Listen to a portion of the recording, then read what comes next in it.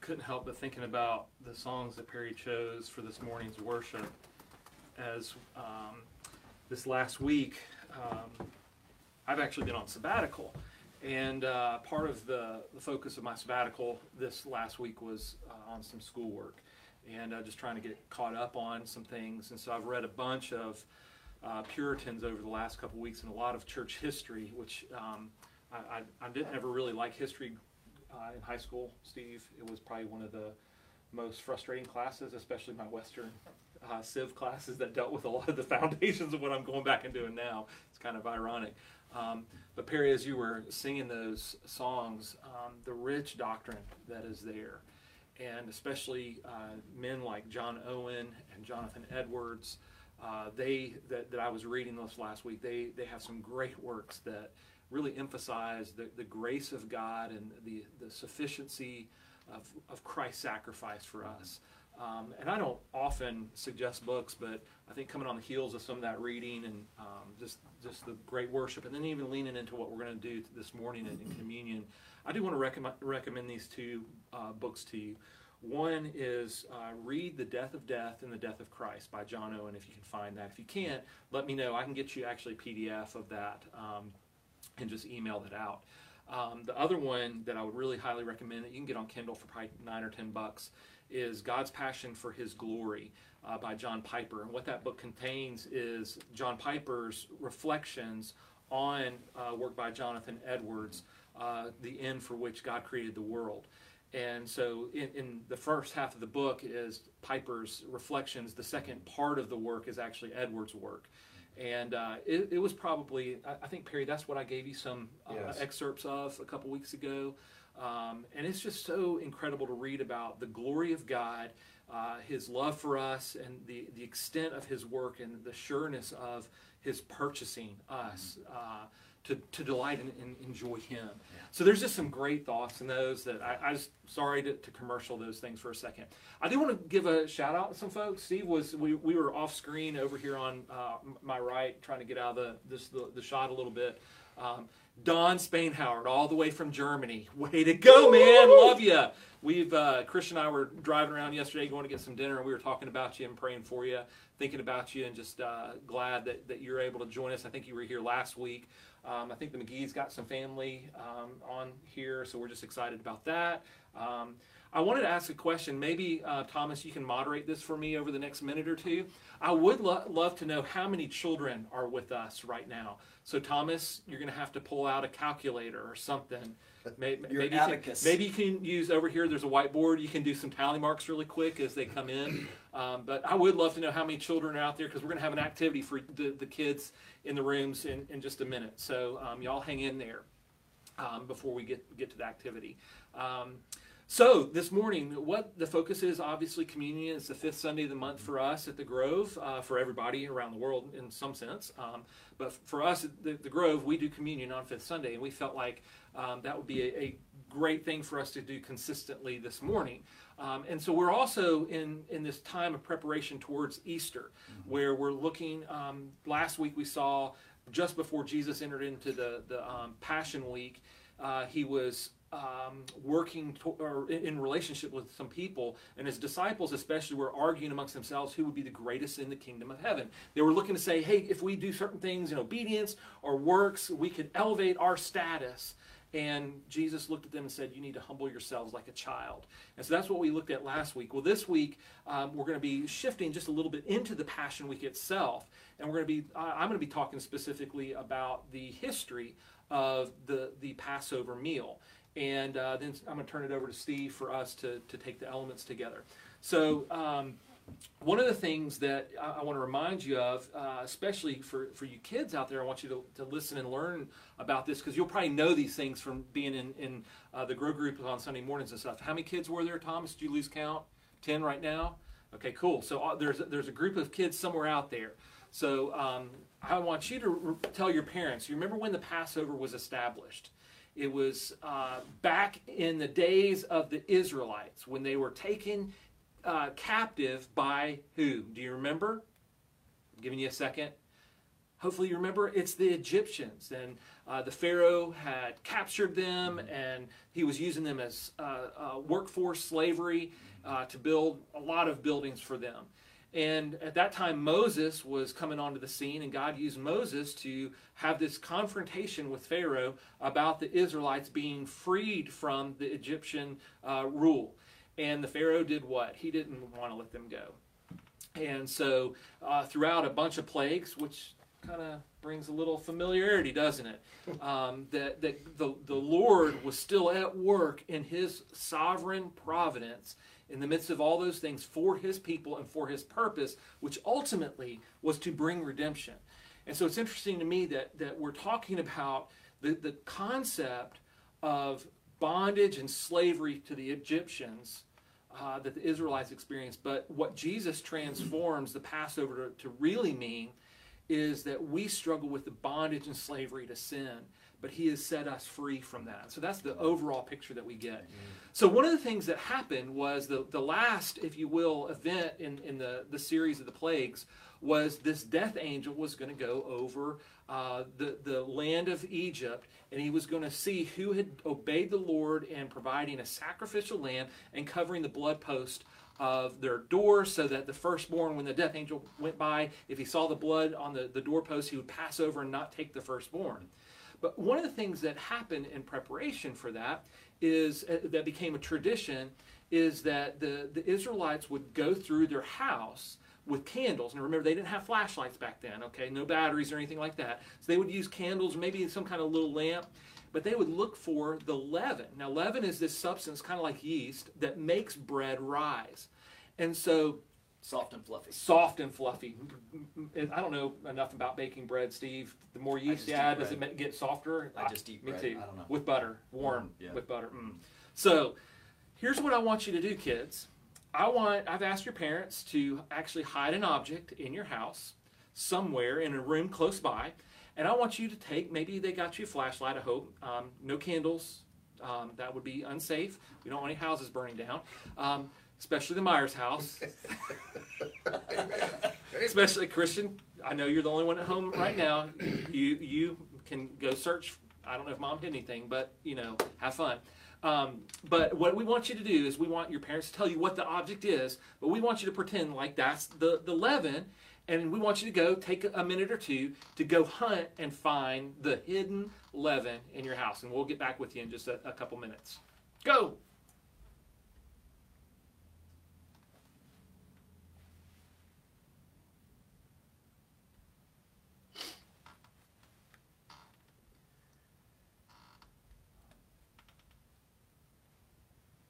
Too quiet. It is. Did y'all hide stuff? I don't know. I think. Okay. I think Katie. I didn't. But I think Katie. Okay. Parents, maybe when y'all can start letting us know they're coming back through comments. They're back. They're back. They found it. Something like that on the. That would help. That would help us not sit here Awkwardly. Very awkwardly. That's why I'm not. Don, are you hunting for leaven in Germany right now?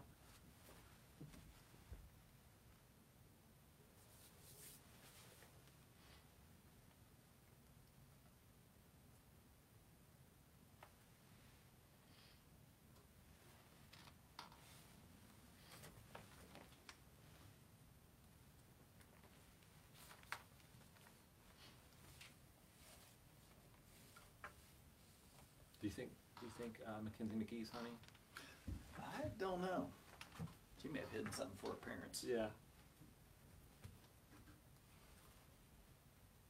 Any kids back yet? Myers kids are back. Okay. That's good. That's good. to know. Way to go. They had a whole army looking for one.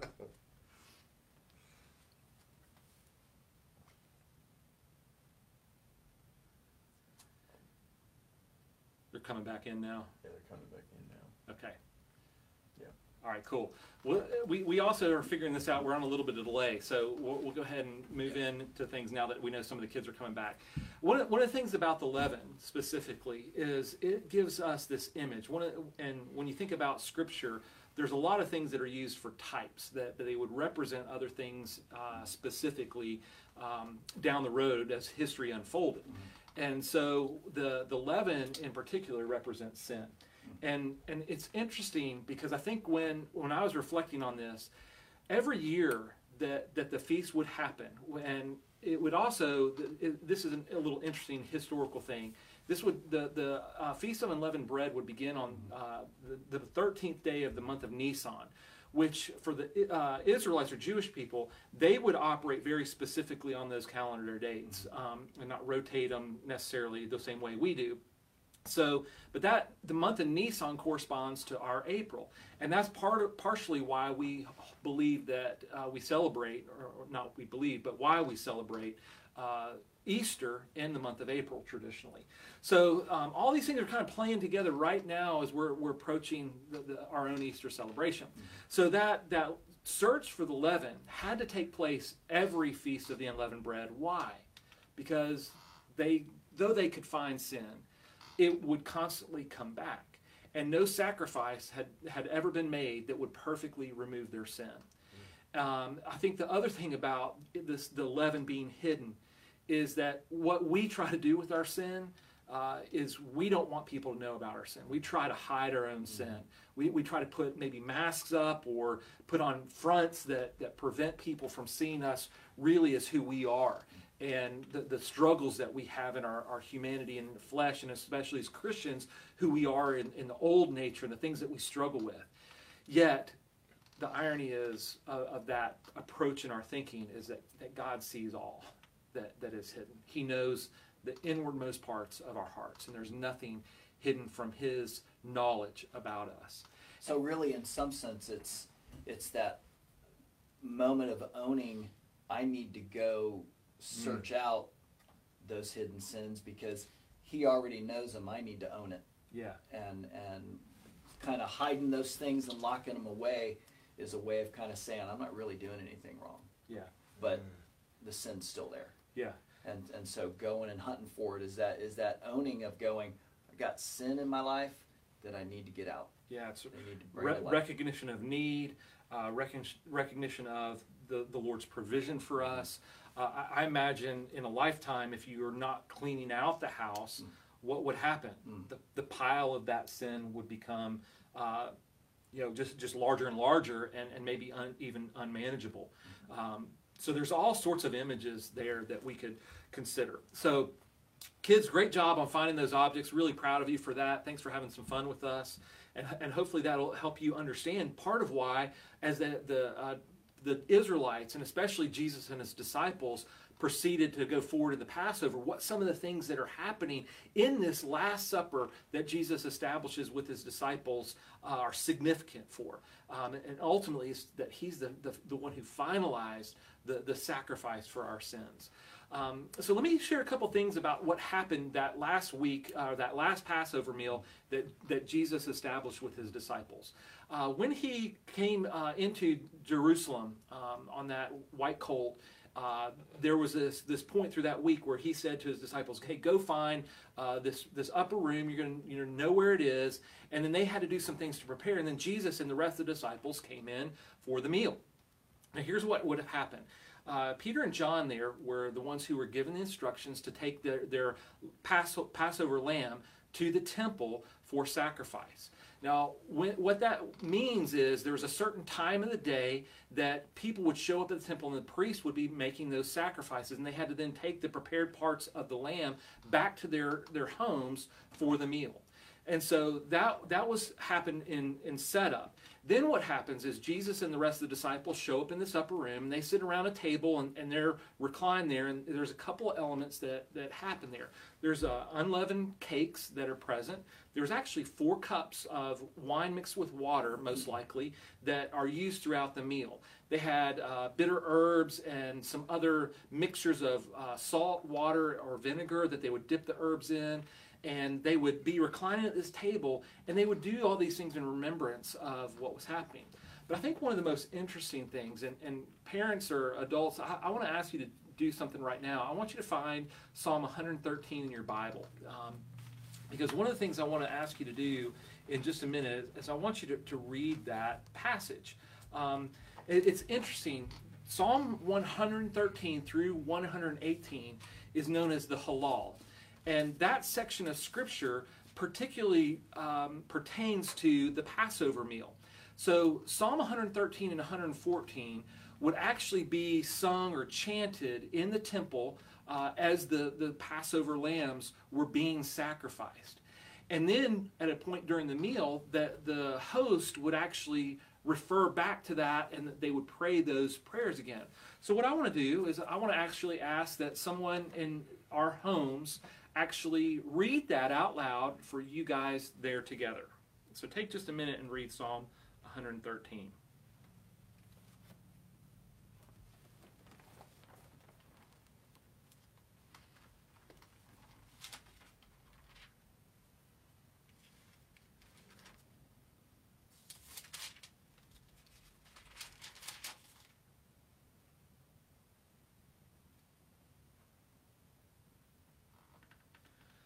So as we were worshiping this morning, Perry was singing, "Who is like the Lord Almighty?" I think that was one of the lines in the songs, wasn't it? Yeah. Here, that almost that exact line is in Psalm 113:5. What I love about this psalm in particular is it extols, or it makes much of the magnificence of God and His provision. And as I was preparing for this message this week, I continue to think through our circumstances in our world while we're meeting in a live stream with the coronavirus going on and the quarantines and all these things. If there's ever been a season where we as believers need to recognize God's power, His authority, His faithfulness, His sovereignty, it's in a season like this where we would not get frustrated or fearful or anxious or worried about our circumstances. But we would know that God is still in control, that He rules, that He gives favor to His people in the midst of all things because He loves us. And Christ has been given to provide a ransom for us that we might enter into a right relationship with Him, that we would continue just to delight in Him and His glory again and again and again for who He is and for what He's done for us. Steve, you have thoughts that you want to weigh in? I hear you kind of responding a little bit. Not quite yet. I'm just kind of taken aback by the significance of this time where we are moving into Easter, and just the clear picture of the work of Jesus Christ. Yeah. So I'm really just right now just kind of humbled by those thoughts. Yeah, and I think I totally get it. That's part of why my thought process with the worship, with where I've been, there's been this soaking in of things that the Lord has just been allowing me to do in meditation on Him and His goodness. So let me go back to the history of the meal. So they would come in and they would sit at this table, and they would the host would take the first cup, and he would have a blessing over the cup, and he would pass the cup. Then traditionally the host, because he was the one who was to be esteemed as the host, he would traditionally go around and actually wash the hands of his guest. But what did Jesus do here? Kids especially, do you remember what Jesus might have, what He did in this Last Supper that He had with His disciples? If you don't remember, well, He changed it tremendously. He actually talked about Him girding His loins, that He grabbed His garment up, and He went around and washed the disciples' feet. And so that's this picture. Last week we talked about those coming into the kingdom of Christ must be humble like a child. Here Jesus again shows His humility as He washes the disciples' feet. It's not about Him being exalted at this point. It's about Him coming into this last Passover meal saying, I am the sacrificial lamb. I'm the one who's going to be slain. And that plan was set out before the foundation of the world, that this work that I'm about to do as the humble servant would accomplish a new work.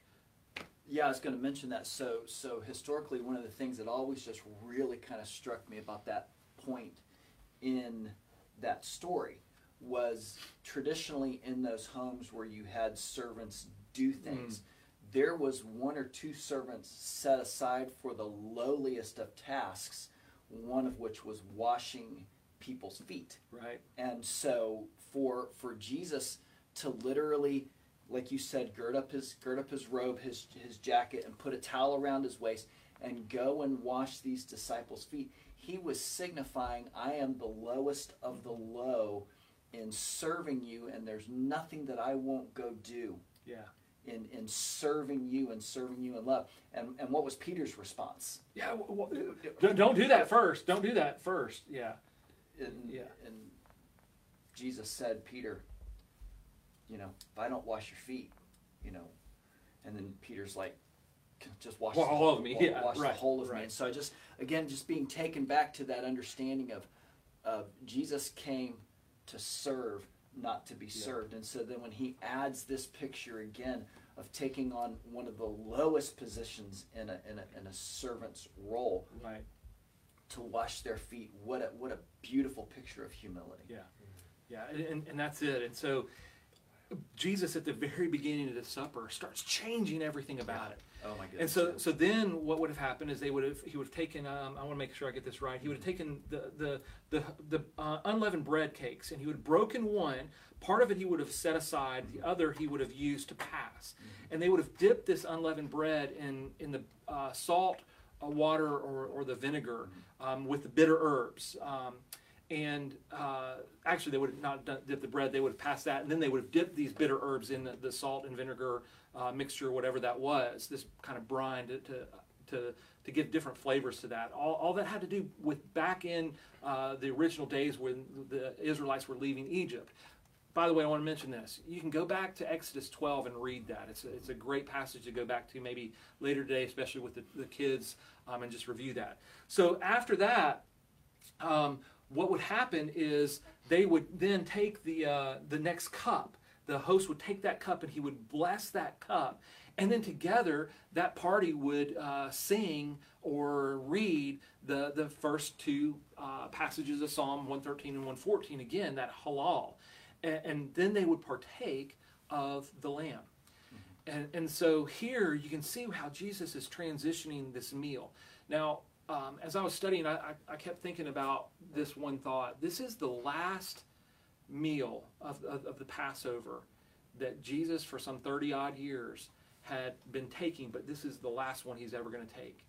And though this happened regularly, all those years in the lives of Israel, at this point, because of Jesus' transformation, that Passover meal never has to be taken in the same form or fashion again, because he's accomplished or satisfied every aspect of it by his fulfillment of his death, burial, and resurrection. And so after he took they would have taken the meal of the lamb, then they would take the third cup. And this is the cup of blessing. And it's interesting because the cups would have represented a couple things about, in the meal, a couple things about the Israelites recognizing their need for the satisfaction of God and his provision to give them all that they needed. So that where they were in the wilderness, they were in slavery, they were hungry, and they were thirsty. All of these things that they're about to enter into, God is showing how he is providing for their every need. So this last cup is this cup of blessing. And it's at this point that people believe, scholars believe, that Jesus fully transformed the communion or the Passover meal into what we hold as communion. Because this last cup would have pointed to his blood being shed. And he would have been identifying that in the meal itself. And then after that, he takes the bread that was broken and one set aside. He then takes that and he would begin to pass that, where he says, "This is my body that's broken for you." And how Jesus, I was looking again. You remember in John earlier, this is later in Jesus' life, but earlier in John, Jesus has talked about him being the bread of life. And so here he's talking about his body is going to have to be broken.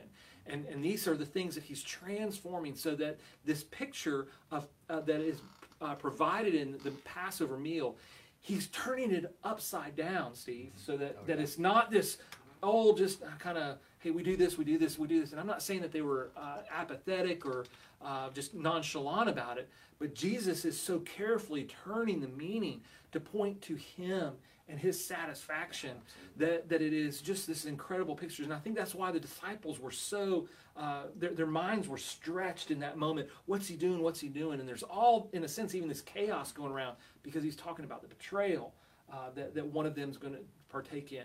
But he's also talking about his fulfillment of these things. And so that's the beauty of the picture. And so, Steve, I want to just turn this over to you and let you share a little bit more about our practice of taking communion. That is so cool because you really just kind of bridge right into this whole story. So if you have your Bibles, turn with me to Deuteronomy chapter 6. So this part of the Old Testament is many, many years later chronologically than the Exodus. So in 6:4 it says, "Hear, O Israel, the Lord our God, the Lord is one." You that listen to this. This is so key because all of it hinges. Everything that's gone on hinges on this. Love the Lord. You shall love the Lord your God with all your heart, with all your soul, with all your might. We're going to see how that comes into play in just a few minutes. And these words, those words, you shall love the Lord your God with all your heart, with all your soul, with all your mind, and with all your strength. And these words that I command today shall be on your heart. And then what's it say to do? Parents, you shall teach them diligently to your children.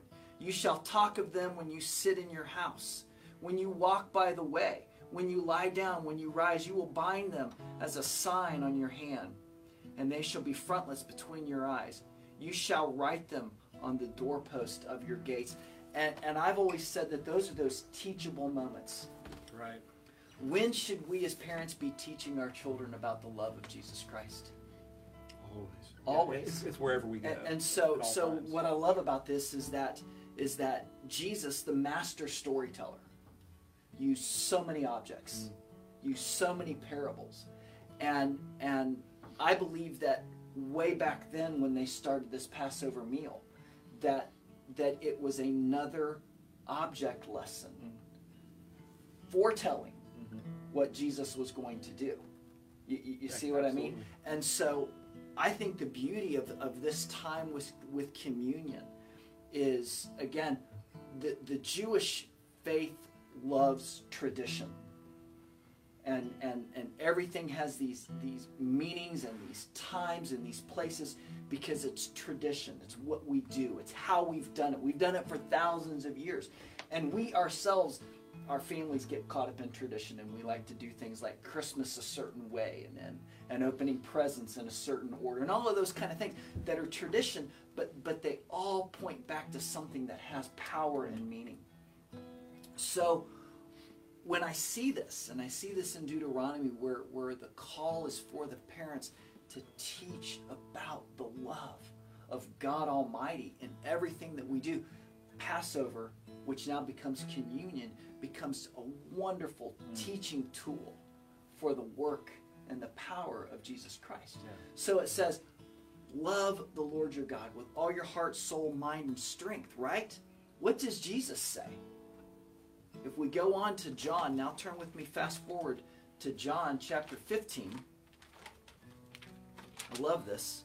It says, this is my commandment, that you love one another as I have loved you. Check this out. So here's where it starts to flesh out. So you were talking how he starts kind of shaping all of this in his earthly ministry leading up to this moment. But it goes on to say this. So he says, greater love has no one than this, that someone would lay down his life for his friends. See how the picture's starting to come into focus? John 13:34 and 35. Here's a new commandment that I give to you. Love one another as I have loved you. What do you mean, as I have loved you? Well, John wrote this many, many years later. So he's retelling the story. So at that point in time when Jesus says, love one another as I have loved you, how fully had he loved them at that point? Not completely yet, but he loved them. And he was going to show that love. John 3:16 says, God loved the world so much that he sent his one and only. To do what? Well, it's all moving forward to this beautiful moment that we're getting to share with the whole Easter celebration. So as we start to really focus on this time of communion with the kids, what a great teaching moment. This may be the first time for one of your kids to actually make it real, to go, wow, this is what Jesus did for me. This is what love really means. So we're going to enter into a time of communion. So for the next couple minutes, do what you need to do to prepare the communion elements. And again, if it's high C and crackers, great. If it's water and white bread, whatever, it's cool. Trust me, it's cool because it's a picture, it's a symbol, it's a teaching element. It's an opportunity for you to teach. So take just a couple seconds to get all of your elements together, gather your family around, and we're going to continue in worship in taking of these elements. And so Perry, if you'd go ahead and just get this moment going with a beautiful song that kind of creates another picture of this time, please.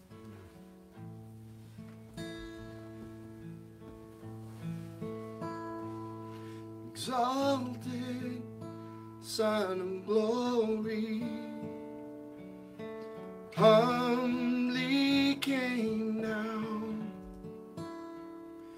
wounded for the broken, bore the sinner's crown.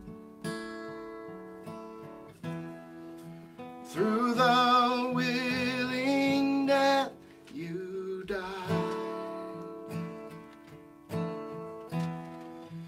You became our bread of life.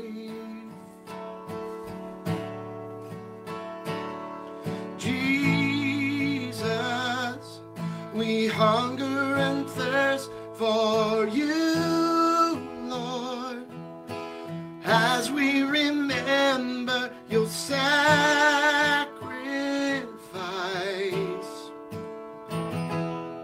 We see the wounds from your hands and pierced side. Extravagant love, oh how great the price. Now our lives are yours.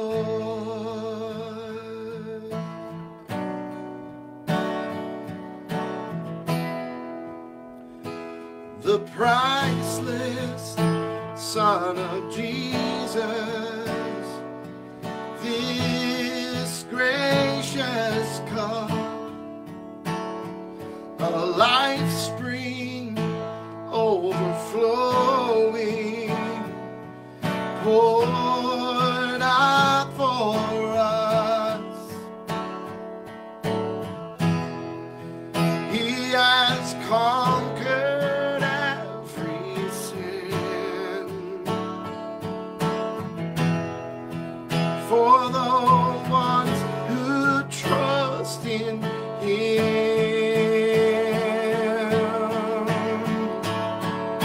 Oh Jesus, we hunger and thirst for you, Lord, as we remember your sacrifice.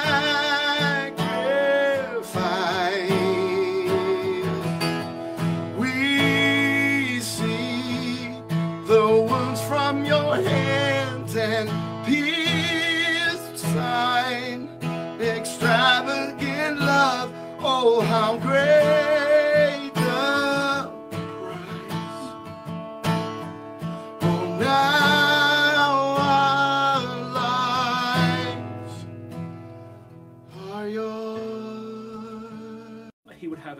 seed in him that would change the entirety of mankind. It says that the blessing of Abraham might come to the Gentiles so that we might receive the promised Spirit through faith. What a passage. Yeah, and so that moment then for the disciples, Jesus did things way out of the box. He bucked tradition, not because tradition was bad, but because there's something better. Yeah. And I think that that's the beauty of all of this. So they're there. They're taking the Passover meal as they've done since they've been little kids. You know, and some of these guys now are in their early 20s. And some of them may even have kids of their own. But this intimate moment of the disciples and Jesus there. And he says, here's this piece of bread. And he broke it, so take that. And he broke it, and he said, this is my body that's broken for you. And the beauty of that is this amazing point. These disciples had possibly gone with their dad when they were little to the temple with their lamb. They would have known and seen these lambs being slaughtered and those portions being cut to be taken, these broken pieces, back to the house for the Passover meal. So when Jesus now says, this is my body, which is broken for you, they're going, wait a minute. You're making a connection back to the lamb that literally just hours ago we took to the temple and we broke. And now you're saying you're going to be broken, but you're the Savior. You're the one who's going to come in and make it all right. And he's like, yeah, I've got to make it all right this way. So he broke that bread and handed it to him and said, take, eat. This is my body, broken for you. So do that. Take this right now.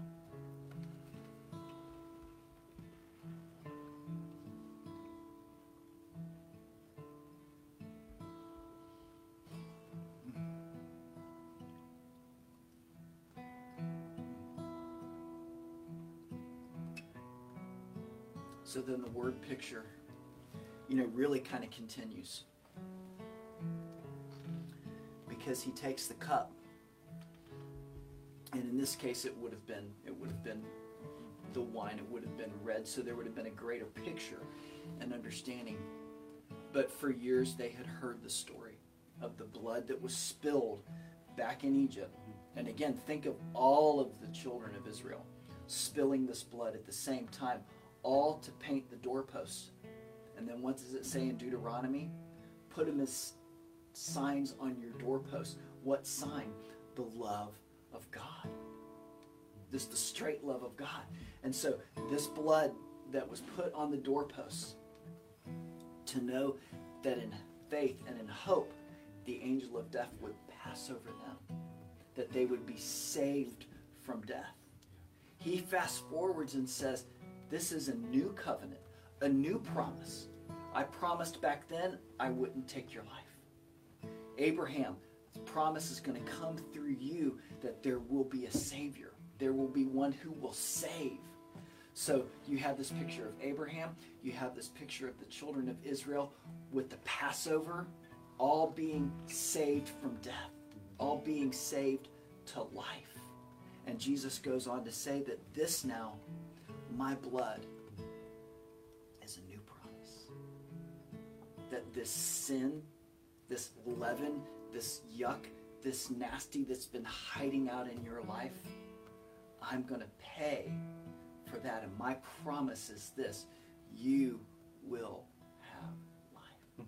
John 3:16, God loved the world so much that he sent his one and only for this reason, that whoever would believe will not die, but have eternal life. Eternal life, why? Because he is the new covenant. So that's why this matters. In this beautiful story, So I say these are those teachable moments for you and your family. When you sit down for dinner and you say the blessing, you say grace over your meal, you could actually have a communion. Hey kids, remember how we talked about this before? Let's one more time just remember the work of Jesus Christ. As you're taking your juicy juice, it's a symbol of what God Almighty did in love by this blood being a new covenant that we can have eternal life. So as you share this with your family, it's a promise. He is the life because of his death. And we have life because of that. Take it with your family.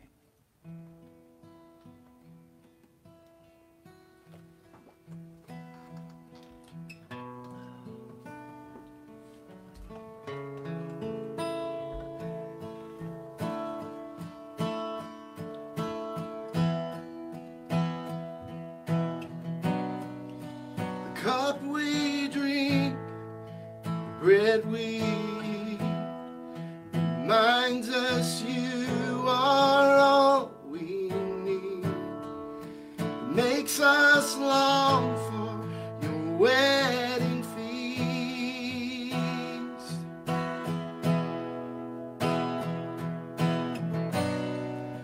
cup we drink, the bread we eat, reminds us you are all we need.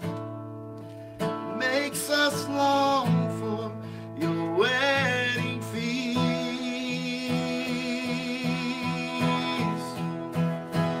Oh Jesus, we hunger and thirst for you, Lord, as we remember your sacrifice.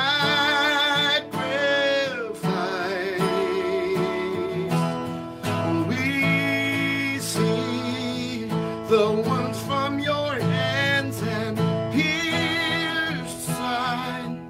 Extravagant love, oh how great the price. And now our lives are yours.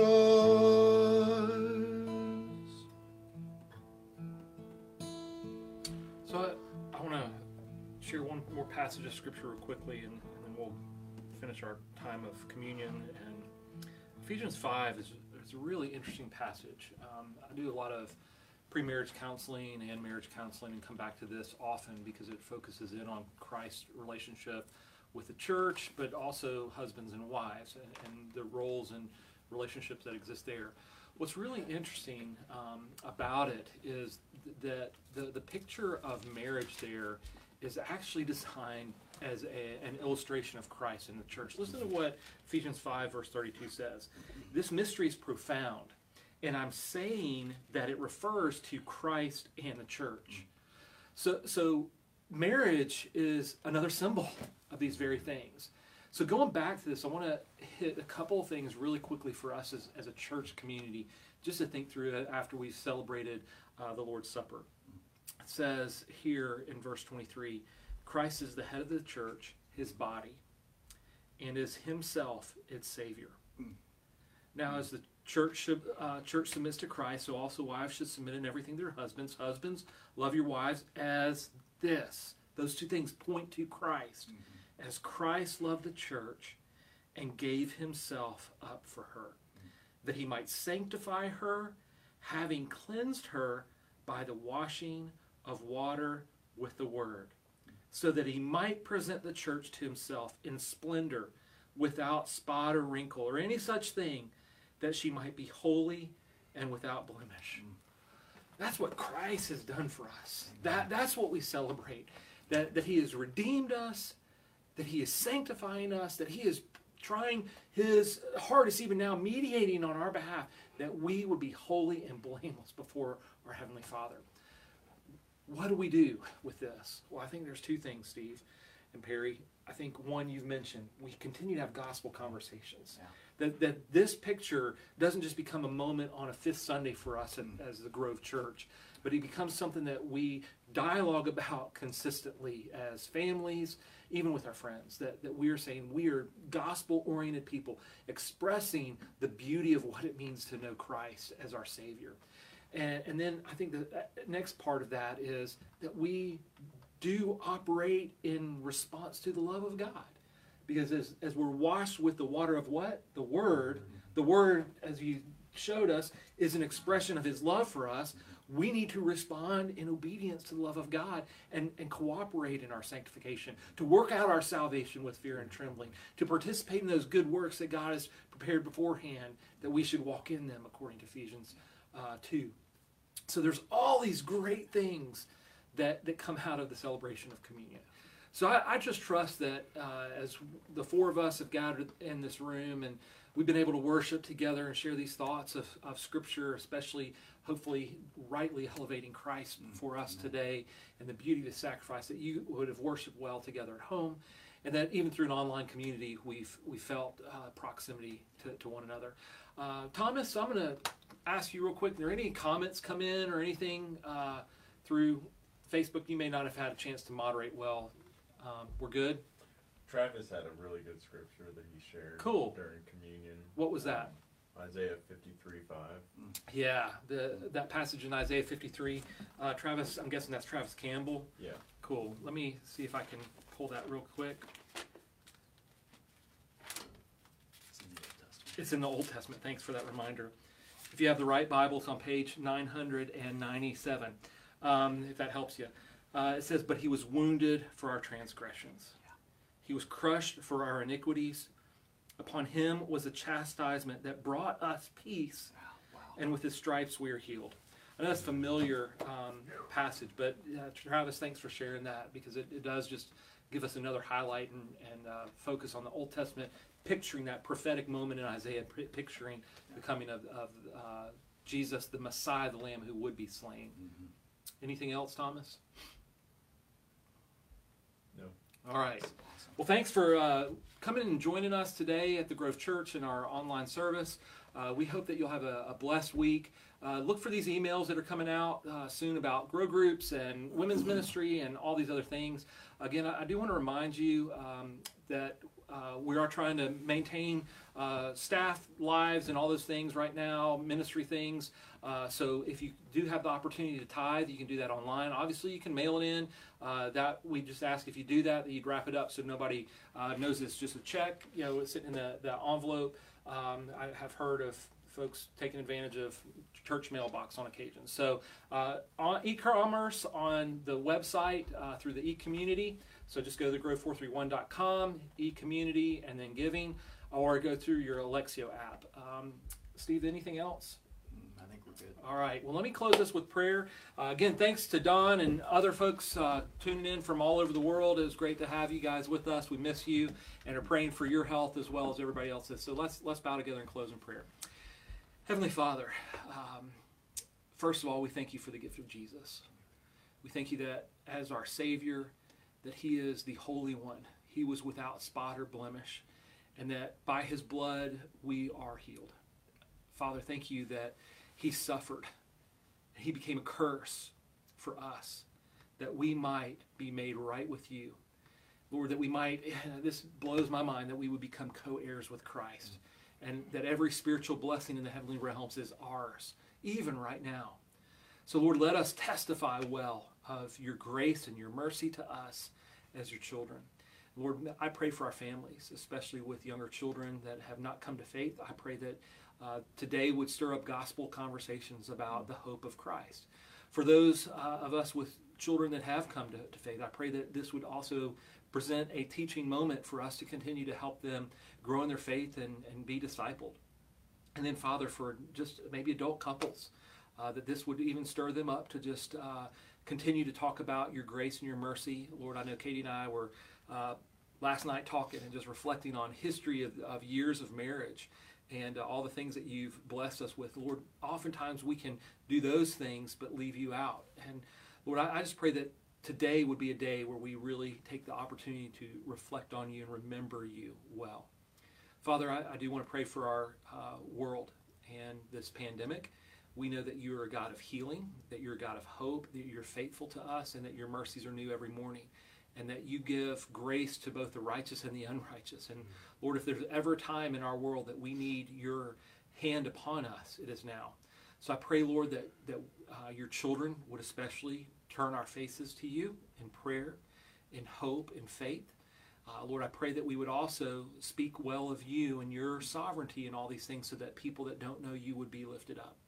Lord, I've continued to think about my history and reading, or a reading of history, where Jonathan Edwards and the Great Awakening started because of an earthquake of all things. Lord, you called men to repentance through that shocking event. Lord, you may use this in ways that we never understand to draw men to Christ. And that's the end to which we pray, Lord, that your name would be exalted. So, Father, I thank you for the Grove Church, for our community here, as we look forward to continuing to minister to one another in unique ways in these unique days. Let us do that well so that the name of Jesus is made much of. We bless you today, Jesus our Savior. Amen. Have a great Sunday afternoon. We love you. Look forward to seeing you maybe in yards and porches this week as we start to visit a little differently. See you.